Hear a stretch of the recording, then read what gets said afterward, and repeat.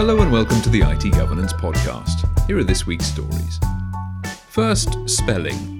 Reuters reports that a spelling mistake cost cybercriminals nearly $1 billion in February when they attempted to scam Bangladesh's central bank, but misspelled the name of the NGO they were impersonating. According to Reuters, the criminals breached Bangladesh Bank's systems and stole its credentials for payment transfers before bombarding the Federal Reserve Bank of New York with requests to move money from the Bangladesh Bank's account there to entities in the Philippines and Sri Lanka. 4 requests totaling about $81 million were successful, but a fifth for $20 million was stopped when the Deutsche Bank officials who were routing the transfer noticed that the word foundation was misspelled Fandation.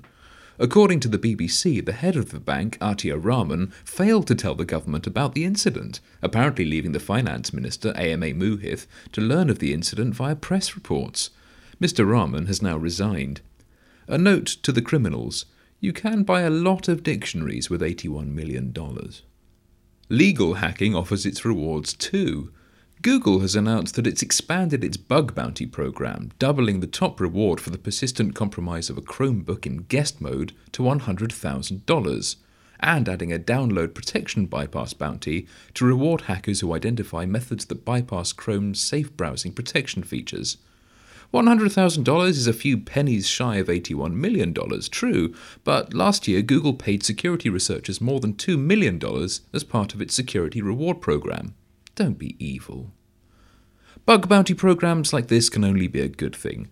Encouraging security researchers to find vulnerabilities which can then be addressed is an essential part of best practice security, as encouraged by many laws, standards, and frameworks. On a smaller scale, if you want to identify the weaknesses in your applications or networks, a penetration test will find them for you so that you can plug your security gaps, and is considerably cheaper than dealing with the aftermath of a breach.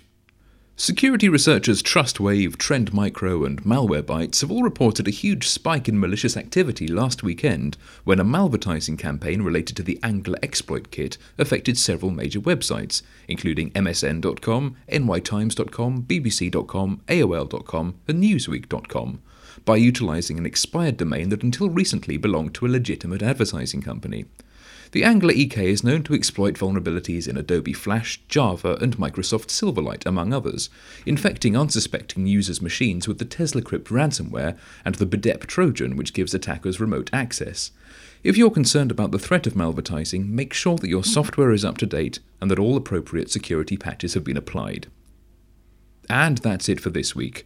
Until next time, remember that you can keep up to date with the latest information security news on our blog. And whatever your cybersecurity needs, whether regulatory compliance, stakeholder reassurance, or just greater business efficiency, IT Governance can help your organisation to protect, comply, and thrive. Visit our website for more information, itgovernance.co.uk.